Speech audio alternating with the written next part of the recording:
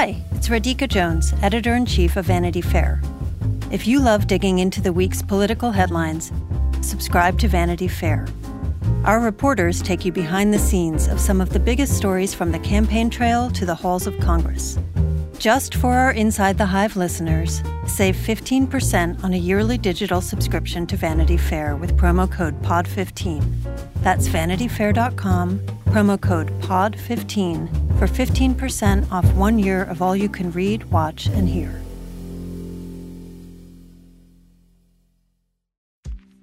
AI is making waves in every field it touches. President Biden is now on TikTok, and the election draws closer each day. With so much going on in the world, it is hard to keep up with it all, let me tell you. Hi, I'm Kai Risdal, the co-host of Make Me Smart. It's a podcast from Marketplace. And every weekday, Kimberly Adams and I break down the latest in business and the economy with short daily episodes to make it easy for you to stay in the know. Listen to Make Me Smart wherever you get your podcasts.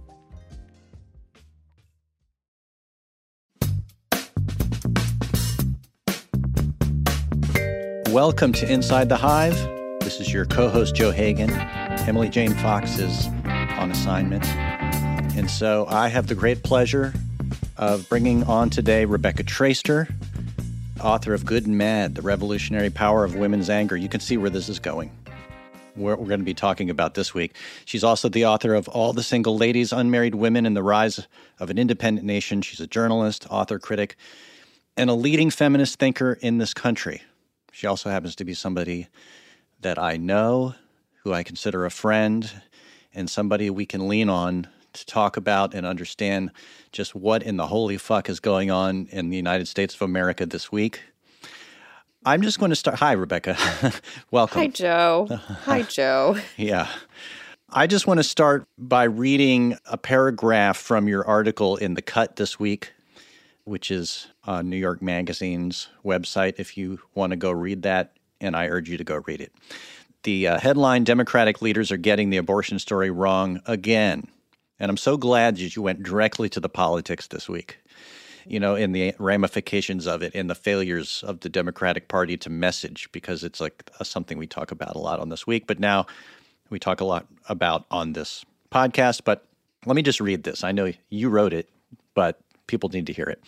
The news of Sam Alito's draft majority opinion overturning Roe v. Wade on Monday didn't just break, it shattered. It was the unexpected timing, yes, and the unprecedented nature of the leak, and the retro pig stylings of the draft's author, who made ample use of the term abortionist and unctuously averred that, quote, a right to abortion is not deeply rooted in the nation's history and traditions, as if any of the hard-won protections of oppressed classes were deeply rooted in this nation's history and traditions. But it was also simply the reverberations of the hammer dropping, sending the chill of undeniable reality down every spine of family and friends, and one would think the highest-ranking Democrats in Congress, and those being Schumer, Pelosi, President Biden. In their statements, they blame Trump for all of their problems. That's great. That does us a lot of good. And refuse to accurately describe or perhaps even discern the issue at hand. I'm paraphrasing. So, Rebecca, you argue that Democrats have failed. It's pretty clear, but they failed by not using the word abortion. I mean, that's one of the ways in which they've failed. That's just one, a tiny preview oh, of boy. the ways in which. We'll just start with the tip of the iceberg here. But why is that important? Well, because, I mean, I think this is, and I want to say that the critiques that I level in this piece are critiques that I've leveled over years that other people have too, right? These are long-standing errors, in my view, by Democratic leadership. And I hope that deeper into the conversation, we can talk about the Democrats who I think have been doing it better over the years. Yeah. But the party and its leadership have made decisions over the course of decades of Roe being law in terms of how they were going to frame and fight for abortion rights. And one of the decisions they made was not to talk about abortion. And that, by the way, I should say, that's also a critique of the reproductive rights movement and the big sort of reproductive rights advocates over the course of decades, too. And the fact that abortion advocates chose to use the gauzy term choice over, I grew up with the pro-choice movement. Right. And this is something that I've been writing about for years. it is meaningless. It's supposed to be euphemistic. It actually waters down everything about what this is about.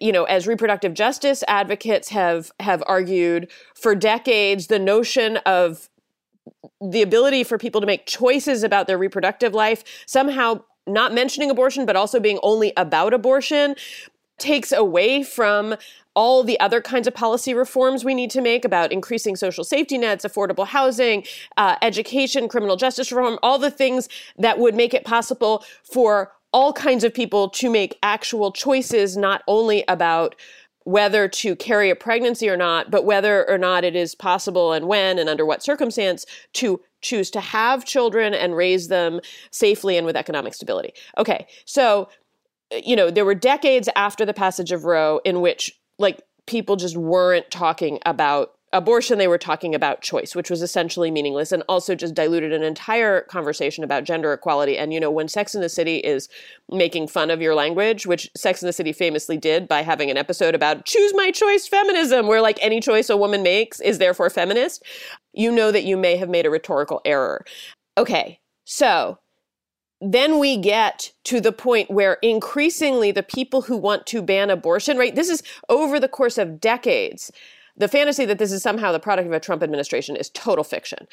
Over the course of decades, what you have are proliferating state restrictions on abortion. And of course, they amped up after the Tea Party, the far right segment of the Republican Party, took over in 2010, claiming that they were all about tax reform policy, but actually all they did was hold like thousands of votes to defund Planned Parenthood, right?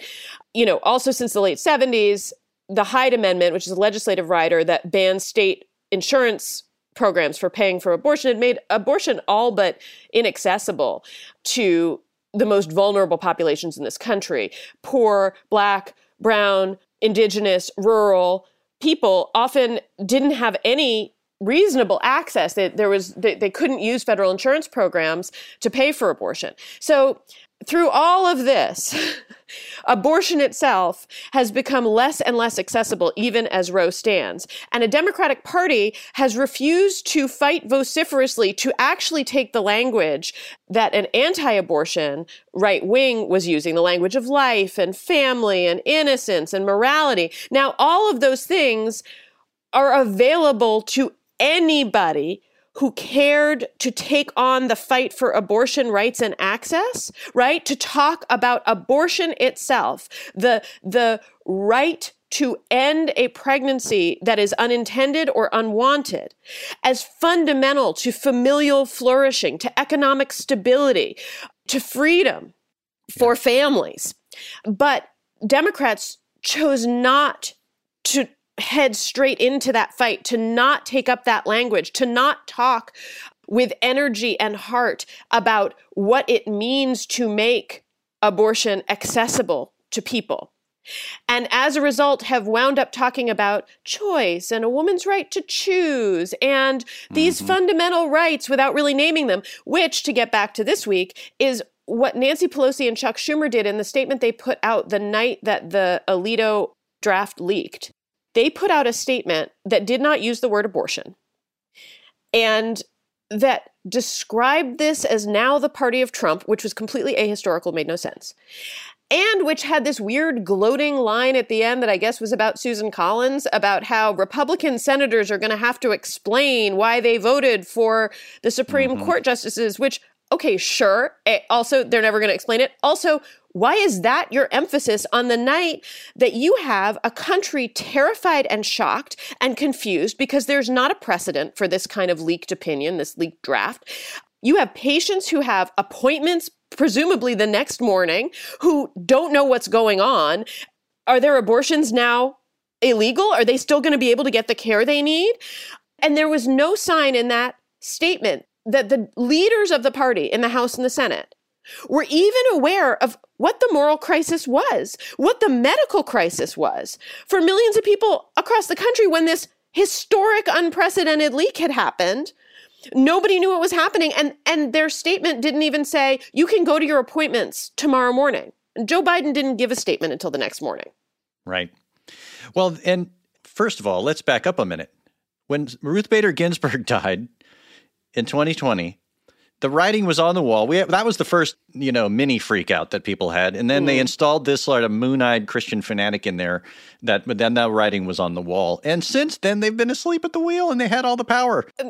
Wait, I want to push back at that and say they have been asleep at the wheel for far longer than that. And it's not even, yes, anybody watching could have seen over these decades the way that the right was actually strategizing politically, brilliantly, taking over patiently, right? Yeah. On many levels, taking over state legislatures, school boards, while the Democrats were constantly fighting on a federal level, while the right was taking over the states. And when they got control of the states, passing these incredibly restrictive and onerous regulations on abortion care.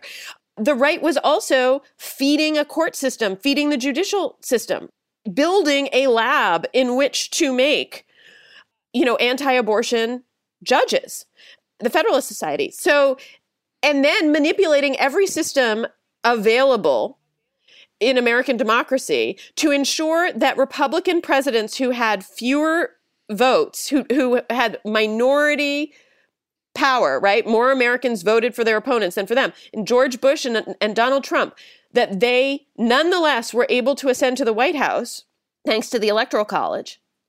And when there, appointed a majority of justices who'd been grown in the Federalist Society lab to the court, so that we now have a judiciary branch that is run by justices appointed by presidents who won a minority of voters. And meanwhile, a judicial pick was stolen from Barack Obama, just outright stolen by Mitch McConnell from Barack Obama, a president who had, in fact, been made president by the majority of American voters. Okay, so all of that has been going on over decades.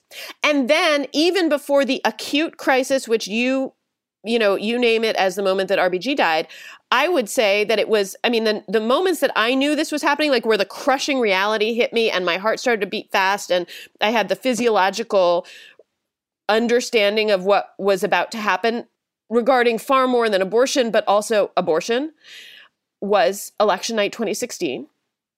That's when it should have been clear to everybody. Again, I remember being on a plane when I read that Anthony Kennedy was retiring. That was another moment where it hit me in full. The confirmation of Brett Kavanaugh was another moment. And then, yes, the death of RBG. There was a lot of time to prepare for this, a lot of time to think more clearly.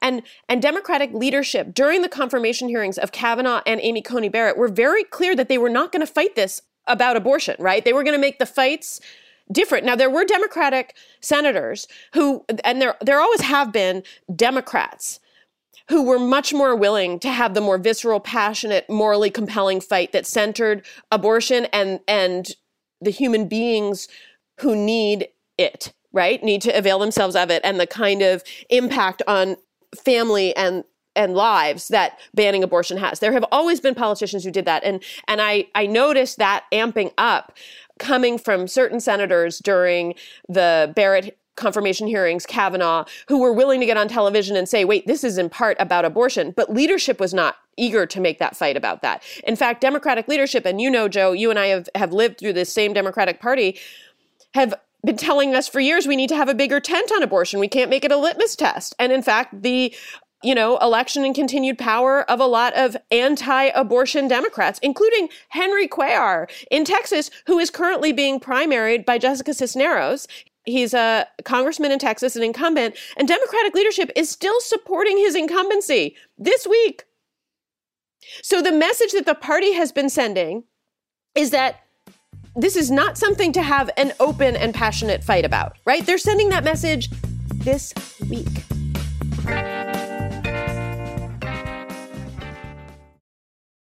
There are a lot of issues on voters' minds right now. 6 big ones could help decide the election: guns, reproductive rights, immigration, the economy, healthcare, and the wars overseas. On the Consider This podcast from NPR, we will unpack the debates on these issues and what's at stake. You can listen to NPR's Consider This wherever you get your podcasts.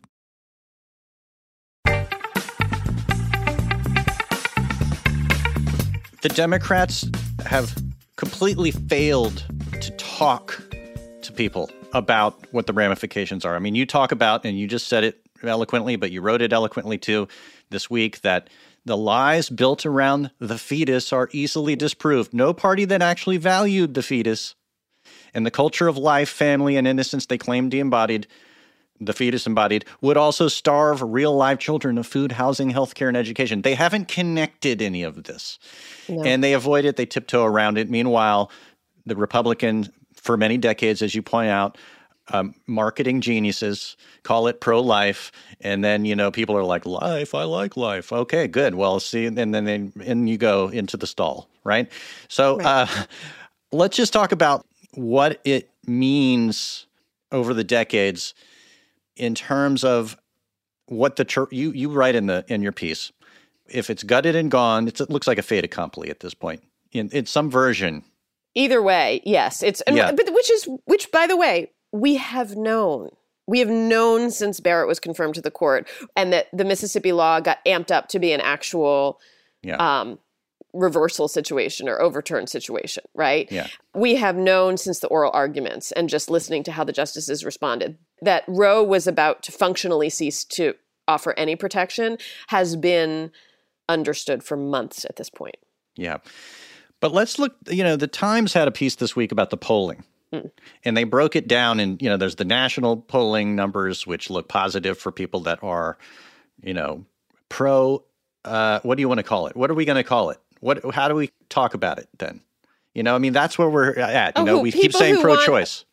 No. Well, look, pro-choice has a conversational meaning. I find myself using it even though I can't stand the language. Okay, like it's just been right. It has a meaning. Yeah. It's not, it's bad language, but I would be lying if I said I didn't find myself saying it. But so the people who want abortion to remain legal, is the key. There's the majority, and then within certain states, the states that are automatically going to ban it the moment they can. Mm-hmm. You get the numbers tick a different way, right? It could be like 52%, and it sort of subdivides along these sort of like old partisan fault lines. Sort of. Here's the thing. I'm always dubious about abortion polling because, gosh, I guess it's about 10 years ago I sort of became a lot better informed about abortion polling. Abortion polling is notoriously terrible. This is something we have to understand because there's about to be an ocean of it, and a lot of it is going to be just garbage. For years, as I was growing up and coming of age, I was told that the country was irrevocably divided on abortion, right? It was 50-50. And this is one of the reasons I think that underscored Democrats' strategy, which is don't hew too closely to this fight, right? Keep a distance. It's kind of icky. It's electric. It might divide people, right? Because all the polling was always like, it's just 50-50, 50-50. And then there was a kind of innovation, I think it was about a decade ago. And in part it was because different people sort of became pollsters, right? And I don't want to, there's not like an essentialist thing, like women know how to poll better than men, but there's a pollster named Tressa Undum who's really been helpful in my understanding of this. They began to poll these issues separately because always before they had just asked, do you support abortion or not? And people had said yes or no. And that's how you got to that 50-50 split. And then more sophisticated pollsters started doing it in basically two questions. The first one is, do you believe in abortion, or would you have an abortion? And you got that 50-50 number. And then the follow-up question would be, do you think there should be restrictions on other people's ability to get abortions? And when they polled that way, that is when they began to get these 70% who believed abortion should be legal and accessible versus the 30% who didn't, right? This is all, I'm making broad generalizations, but it's that 70-30 breakdown where they discovered that in fact majorities, even in a lot of red and purple states, a lot of them, that majorities wanted abortion to remain legal and accessible in some form. And that was you can see the moment where some of that polling changed, but not all pollsters are doing that, right? It's just one of these issues that is incredibly difficult to poll. And my impulse is to not necessarily trust a lot of the polling on it, really in any direction. And to just acknowledge as you're looking at it that we don't know who's doing these polls and how they're being conducted because you get really varied results depending on how you ask these questions. Yeah. Well, and the way it's been framed, partly through the polling, is that it's a culture war issue, and it has been a culture war issue. It's been the culture war issue, for decades, as we know. And it's going to break down into the same old states that went one way politically and the other way a different way. This kind of it further delineates this kind of cold civil war that we're seeming to be headed into. And the politics of it are being played masterfully by the right, and the left, as we talk about, is completely head up their ass, and they don't even know what to say.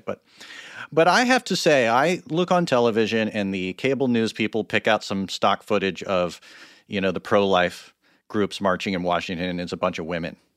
And I scratch my head and I don't understand this. What are they fighting for? What is at the heart of it? How do we understand, what is going on inside of this culture that we seek to speak to as either Democrats or independent-minded people who believe that abortion should be legal?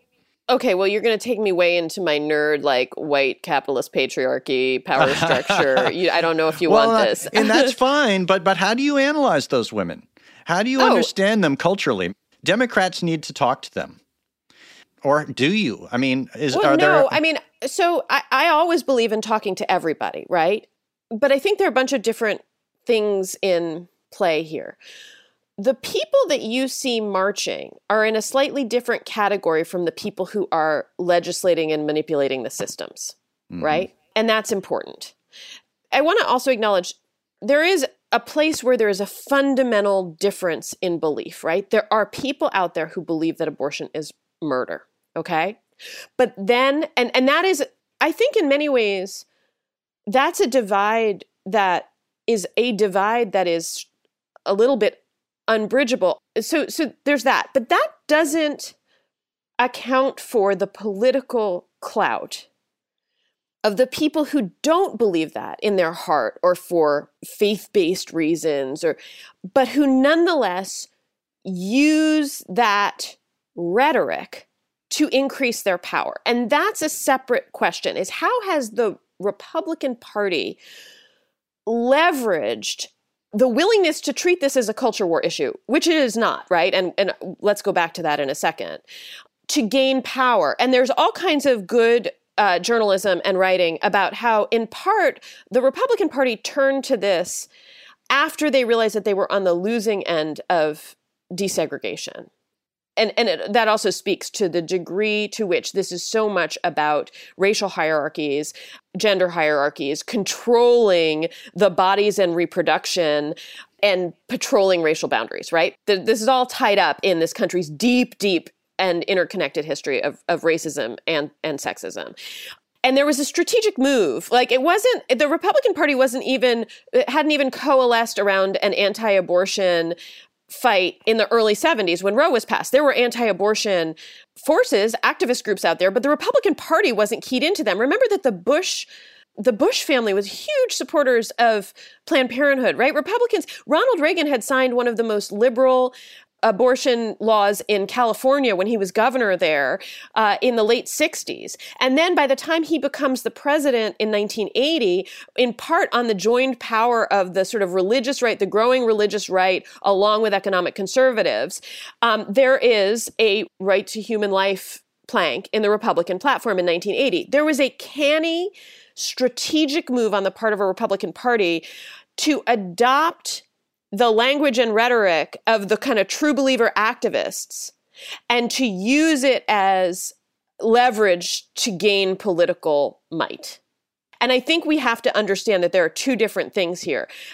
Donald Trump was a big, pro-choice guy. I mean, I think we can assume that Donald Trump had a pretty intimate relationship with abortion rights, but then was willing, the leverage there is very obvious because he was so open about everything.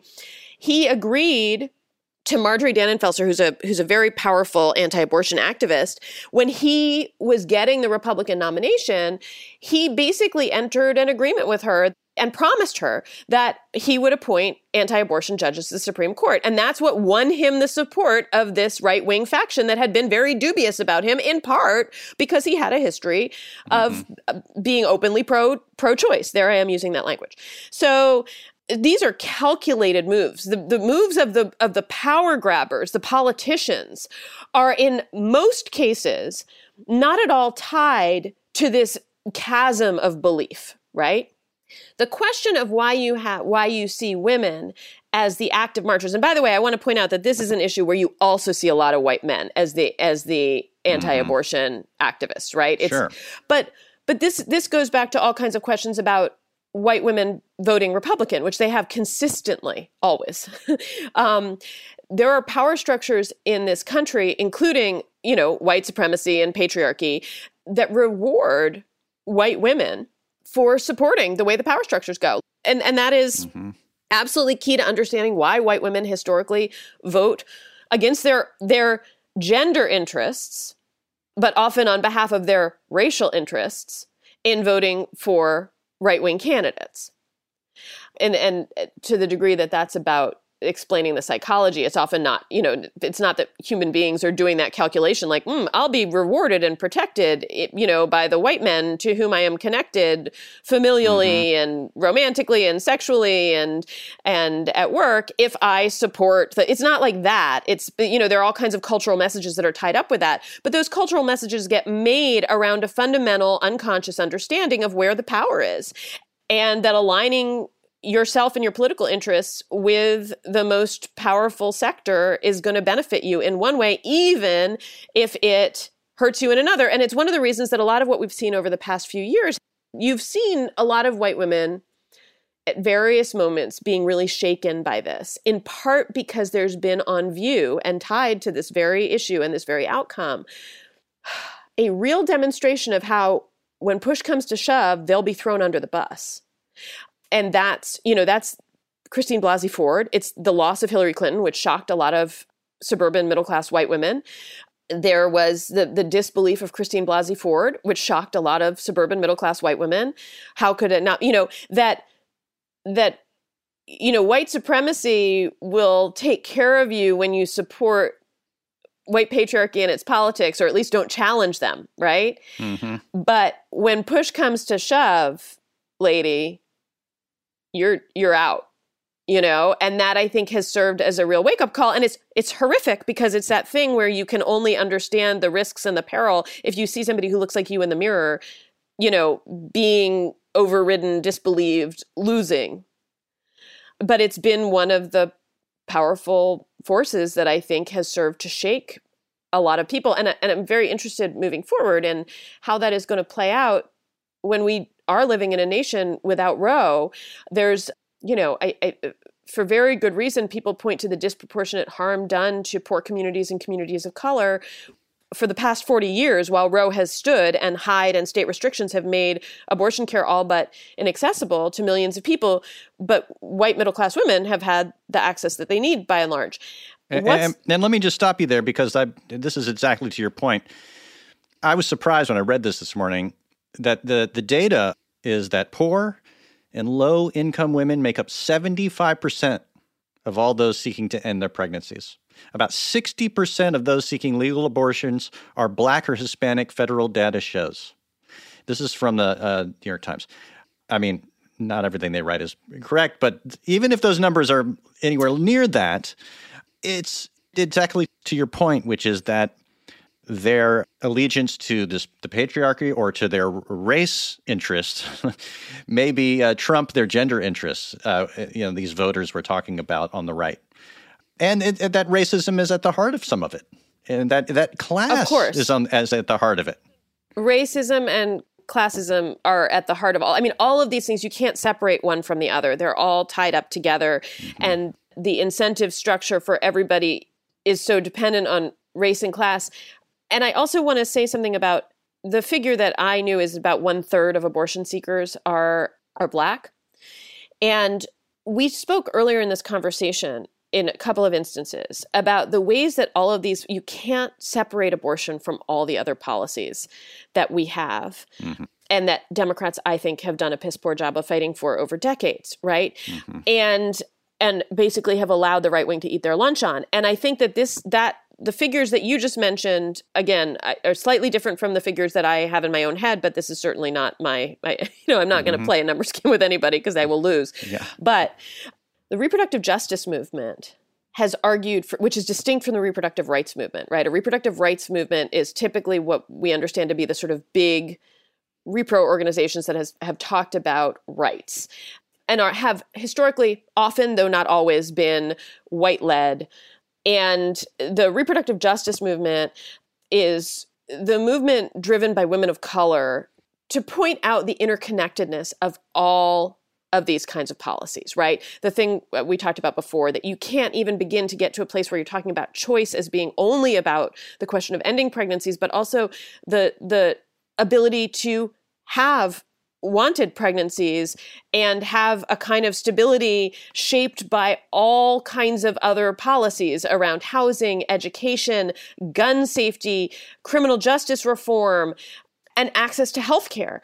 We have lost so much of the social safety network, so much around welfare and unemployment, so much around affordable housing and education. The left has really lost a lot over the past few decades and has done their own part in losing a lot of those things. It was Bill Clinton who did welfare reform. Mm-hmm. And when I say the left, I mean the Democratic Party has lost on so many of these issues. Well, when you don't have those kinds of things in place, where you don't have quality, reliable access to affordable healthcare, to birth control, which, remember, access to birth control has been significantly curtailed in a lot of places with the support of the Supreme Court. When you don't have access to safe and affordable housing, this all plays into why you have disproportionate numbers in terms of who needs to avail themselves of abortion care or wants to avail themselves of abortion care to begin with.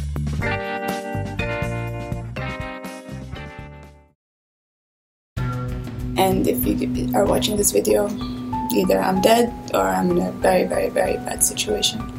She said, "Oh my God, I can hear gunshots. I can hear men outside." Where are they? What have they done to them? Are they dead? Are they not dead? There is one suspect, her father, the Sheikh. It's Madeline Barron from In the Dark. We've teamed up with our new colleague Heidi Blake at The New Yorker to try to answer a question about one of the richest men in the world, the ruler of Dubai. Why do the women in Sheikh Mohammed's family keep trying to run away? There's 5 policemen outside and 2 policewomen inside the house. So basically I'm a hostage. And he reminded me that Sheikh Mohammed can get me anywhere. Because you're a rich and powerful person, you can effectively break any law you want in our country and get away with it. The Runaway Princesses is available now. Follow In the Dark wherever you get your podcasts.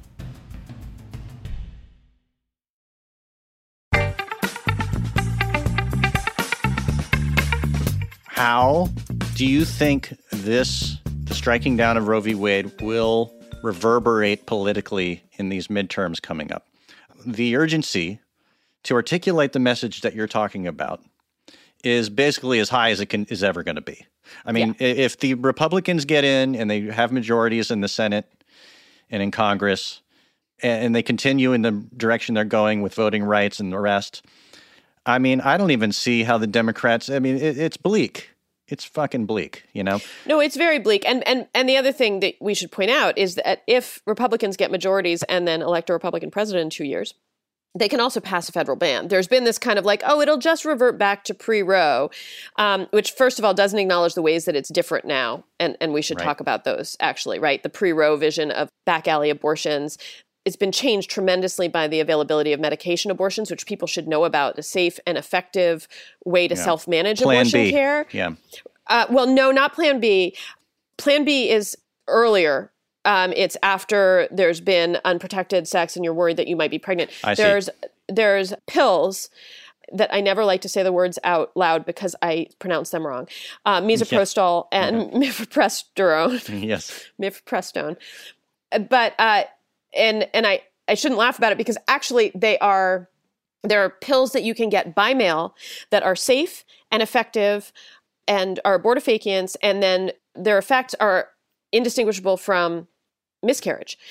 And that is really important for people to know moving forward, right? A lot of the language about, we're going back to pre-Roe. No, there's different medical availability right now, and it's crucial for people to understand that. However, the other thing that's crucial to understand is that the risks in the pre-Roe days, much of the moral argument in part rested on the physical harm being done, women dying, right, bleeding, being sterilized in bad, dangerous back alley abortions, right? So that has been changed medically.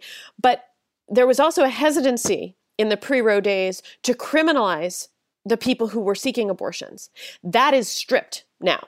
And so the future is the prosecution, criminalization of those seeking abortions, those providing abortions, and the Texas law is a model of this, those networks who support and help people who need abortion to get them. This is the terrifying future. It is which is not to say that there aren't also medical risks. There will be people who do terrible things because they are terrified about what's going to happen. There will be people who harm themselves in all kinds of ways. It's not that that's off the table, but the bigger picture moving forward is about criminalization and prosecution, which was not part of the past. And there are people, of course, states are looking into all kinds of punitive and scary ways to punish those who cross state lines to get abortion care, which my colleague Orin Carmon has written about beautifully and chillingly at New York Magazine, to criminalize the mailing of abortion pills, which is going to be such a crucial way to get people the care that they seek. So that's really part of what we're looking at. So, and that to me is the far bigger picture than the question of what's going to happen short term. Now, if Republican majorities took over and there were a Republican presidency, they could pass a federal abortion ban. And I'd spent my whole life being told that was never going to happen, but I have also spent my whole life being told that Roe was never going to fall. So the sort of safety that people take, and it's not much comfort as far as I'm concerned, that this is just going to go back to a patchwork of states where some places will be legal and some places won't. That's not necessarily the full future, because if the Republican Party gains power, and of course they've taken over systems, right? The courts, this is what voting restrictions are about. It's been a major Republican goal to roll back voting protections, which they did via the Supreme Court in 2013 in Shelby, where they gutted the Voting Rights Act. The desire to remake or to strengthen the mechanisms that permit minority rule that we talked about earlier, they're in place right now. So this is not an impossible future, even if you have a majority of American voters voting against it. But the voting is crucial. Democrats getting a much more robust and morally persuasive message is crucial. But I know Democratic leadership up until now, and they have to do this. This is not some short-term win. Okay? Yes, midterms are crucial. Every election is crucial. The party has to change the way it talks about these issues.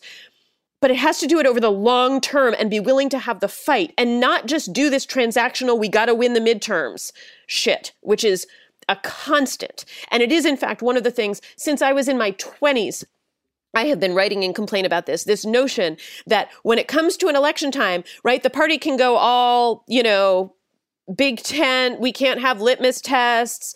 And then when it's an election, they go and they say, you have to vote for us because we're the only ones who are going to protect your right to have an abortion. And then as soon as they get and they sort of have people who believe in that by the balls, not the right terminology, but, and have used that as disrespectful leverage against voters who care deeply about these issues and are committed to them. Like, what else? Who else are we going to vote for? Republicans? And they have used that without giving the full-throated, morally persuasive, morally compelling argument. And so, yes, of course, I've... But who should we look to? You mentioned earlier, who's doing it right? Okay, lots of people. First of all, I would be remiss in not saying that there have been people doing it right within the Democratic Party for years. And I wrote in my column this week about 2011 speeches that I remember that actually just shook me deeply. Gwen Moore from Wisconsin. This was on the House in one of the sessions where, again, the Tea Party was trying to defund Planned Parenthood. Gwen Moore, Congresswoman from Wisconsin, who had been on her way to college when she became pregnant in 1970, unintentionally, and had to have the baby at 18, and gave a speech on the floor of the House about not having a dime to put in the payphone to call the ambulance when she went into labor. And, she had 3 children and talked about, feeding them ramen at the end of the month because she was on welfare benefits that were so meager that she had to stop the they were crying because their bellies were full. This is exactly what we're talking about, is making the connections and painting a picture, a human picture of what it looks like to not have all of these policy supports in place. Mm-hmm. And her colleague in that same session, Jackie Spear, a congresswoman from California, spoke about the abortion that she had to have when a wanted pregnancy went wrong at 17 weeks. That stuff was so moving and it went viral. People responded to it. They called the offices crying, but the party at large didn't take the virality of those speeches, the way that people responded to them, and understand that they could move forward as a party by broadcasting these messages, by painting these pictures of what actual human familial life is like. And so people have been saying it within the party. Other politicians have told the stories of their abortions. In this past week, I've seen people, Katie Porter, immediately that night, I was watching the people who the night of the leaked draft were out there talking about this. Pramila Jayapal talked about the abortion that she had. Katie Porter talked about having been a single mother. Bernie Sanders got out there, immediately called for the codification of Roe legislatively, which is a difficult prospect, but is absolutely the right call, the moral call to make. Elizabeth Warren has been raging on the streets of Washington and pointing out contra Pelosi and Schumer, that this is not about the party of Trump. This is something the Republican Party has been conspiring to do for 40 years. You have people, Ayanna Pressley, and it's not just about age. Again, I mentioned Bernie and Warren, but also a new generation, younger people who think about and talk about these issues with a different kind of passion and moral energy. But the leadership has to give way to that, and not just as a short-term electoral fix. Yeah. And I mean, the horror of this is that kind of moral conversation is going to be forced, because we're about to enter an era that none of us That's right. can imagine. Yeah. And those stories they're not going to be rare.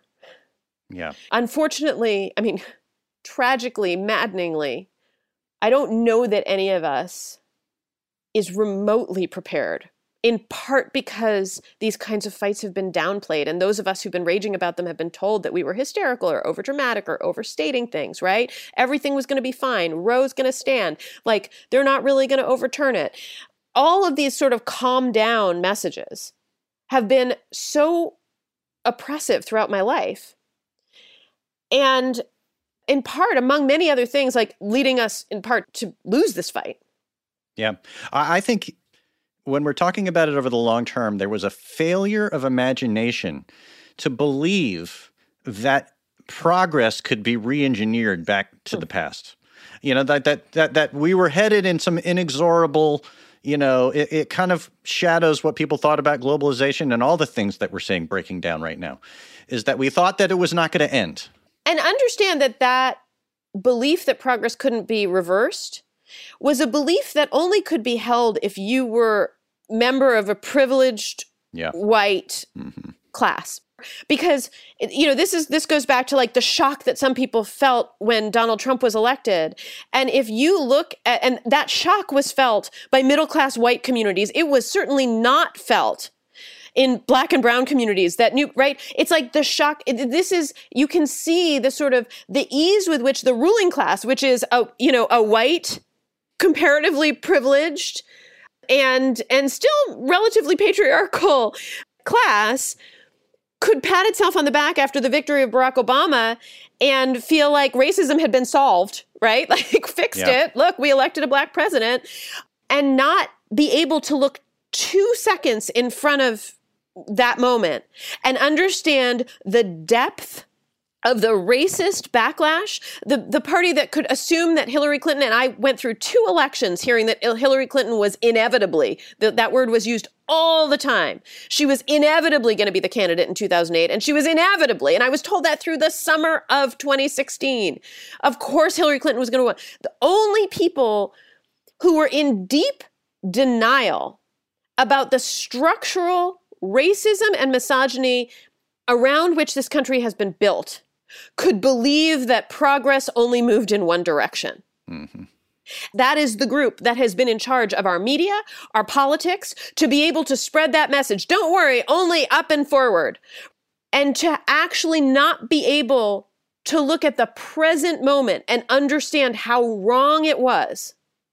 Yeah, well, the laziness of it, the narcissism of it, and to your point, it helped them pat themselves on the back for decades. And it's sort of like, it reminds me of the OK Boomer kind of meme, because it's a boomer sense of history that has turned out to be tragically, horribly wrong, that we're seeing kind of destroyed. And the generation that's coming up is now our hope, as you're saying, because they see reality as it is. You know, they've watched it be dismantled right in front of their eyes as they're coming into their adulthoods and as they're coming into their own agency over their lives. And so I do think going into next couple of elections, this issue, it's not in isolation, as you pointed out. It's the hub to a whole kind of worldview about how we take care of families and how we take care of life, how we really take care of life, how we really take care of babies, how we really take care of children and the elderly and our people, right? Not leaving them out on their own to not be able to direct whether they're going to have a baby or not. And then when they have babies, I mean, I was just reading this article in the Times today about an abortion clinic in McAllen, Texas on the border, and a woman comes in. She's saying, if I have one more baby, I can't survive. I've got a husband in prison, and this is where you're going to leave me. And she's not going to have health care. She's not going to have support in any other aspect of her life. So you leave them to suffer, right? You leave people to suffer. And it's just, and those stories need to be surfaced, right? Those are the stories that need to come up. So, and that you get to exactly, because those stories have been playing out while Roe has stood for the past 40 years because of the Hyde Amendment, because of state restrictions, and because those restrictions and that inaccessibility has fallen mostly on poor Black, brown, immigrant populations. It has not been visible to that more comfortable, more predominantly white class that tells the stories in politics or in media. Those stories of exactly like the story you read about from McAllen, Texas, they have been happening this whole time. Yes. And nobody has been telling them, oh, no, that's not true. No, nobody with power in party or in media has been focused on them as the central moral argument. Mm-hmm. We have lost the history of the generations of people and their experiences before abortion and birth control was readily available. We left a lot of that history behind. And with it, unfortunately, we also left the history of how long these reforms took, to generations, centuries, to get these protections. And we haven't even talked about the fact that birth control itself is very likely on the table. It's literally on the table in states like Missouri, where the sort of trigger laws already say that life begins at conception. So IUDs will be illegal when Roe falls in certain states, right? That's on the books in Missouri. We forget that, you know, the Supreme Court only decided that birth control for married people in Griswold v. Connecticut was legal in the 60s, and that birth control for single people was a decision, as legal, was a decision made by the Supreme Court in 1972, just the year before Roe, in Eisenstadt v. Baird. So, I mean, there's this assumption that all these things can't go, but, you know, in the weeks of the Ketanji Brown Jackson confirmation hearings, one senator had Griswold in her mouth, right? Marsha Blackburn was talking about Griswold in an interview, which is the birth control decision. And Mike Braun, another senator, was talking about Loving v. Virginia, which is the Supreme Court decision on interracial marriage. There is a host of rollbacks that are ahead of us, or that could be ahead of us. And I think that all of these decades in which a comfortable class of power has assured us that none of these terrible things could happen, as my friend and colleague Erin Carmone said the other day, like, the sky has fallen, and it can fall more.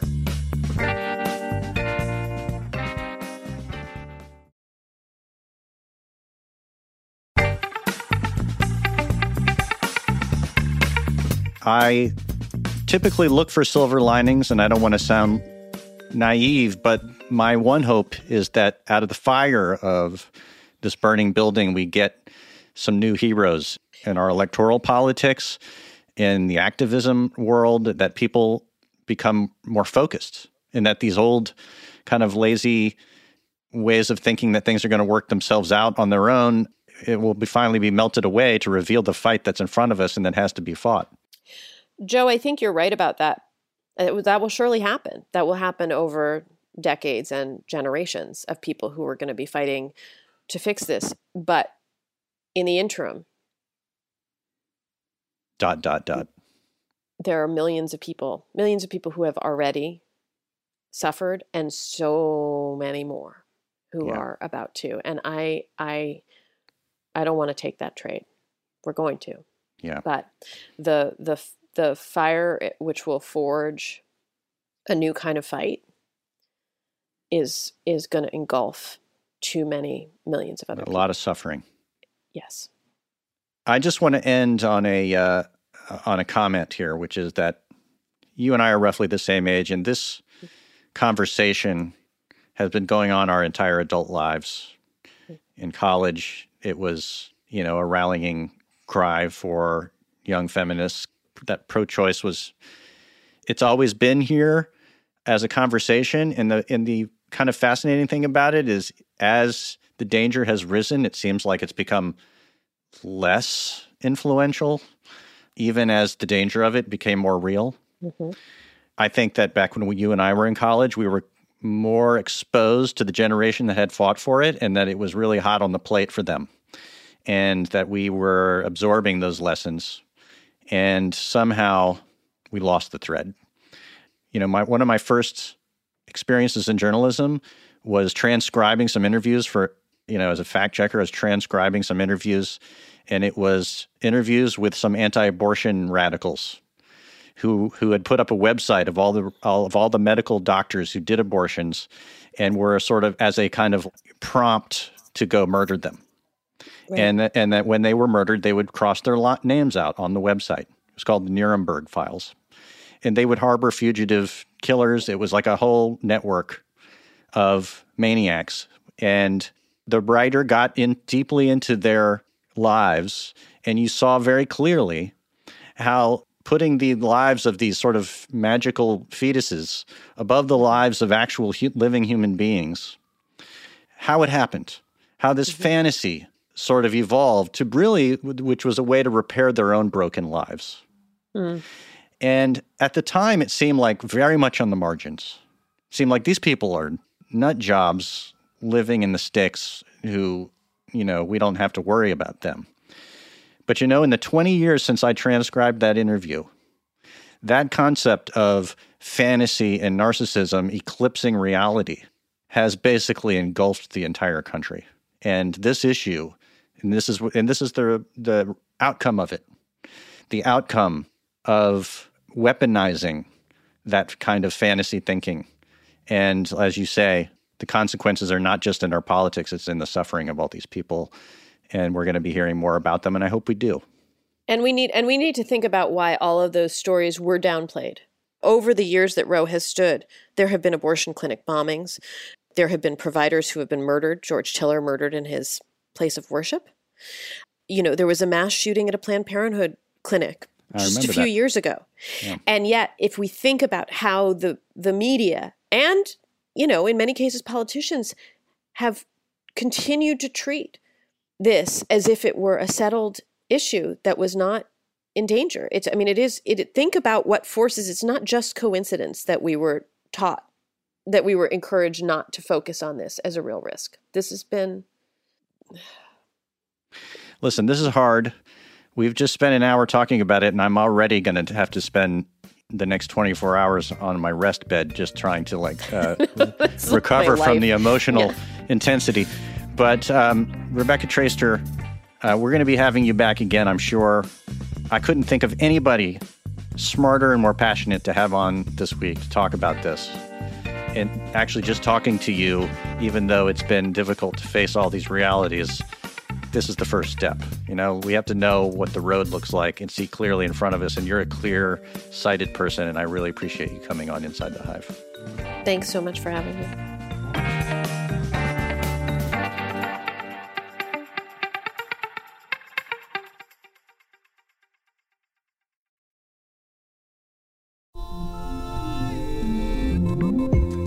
You come to the New Yorker Radio Hour for conversations that go deeper with people you really want to hear from, whether it's Bruce Springsteen or Questlove or Olivia Rodrigo, Liz Cheney, or the godfather of artificial intelligence, Geoffrey Hinton, or some of my extraordinarily well-informed colleagues at The New Yorker. So join us every week on the New Yorker Radio Hour, wherever you listen to podcasts.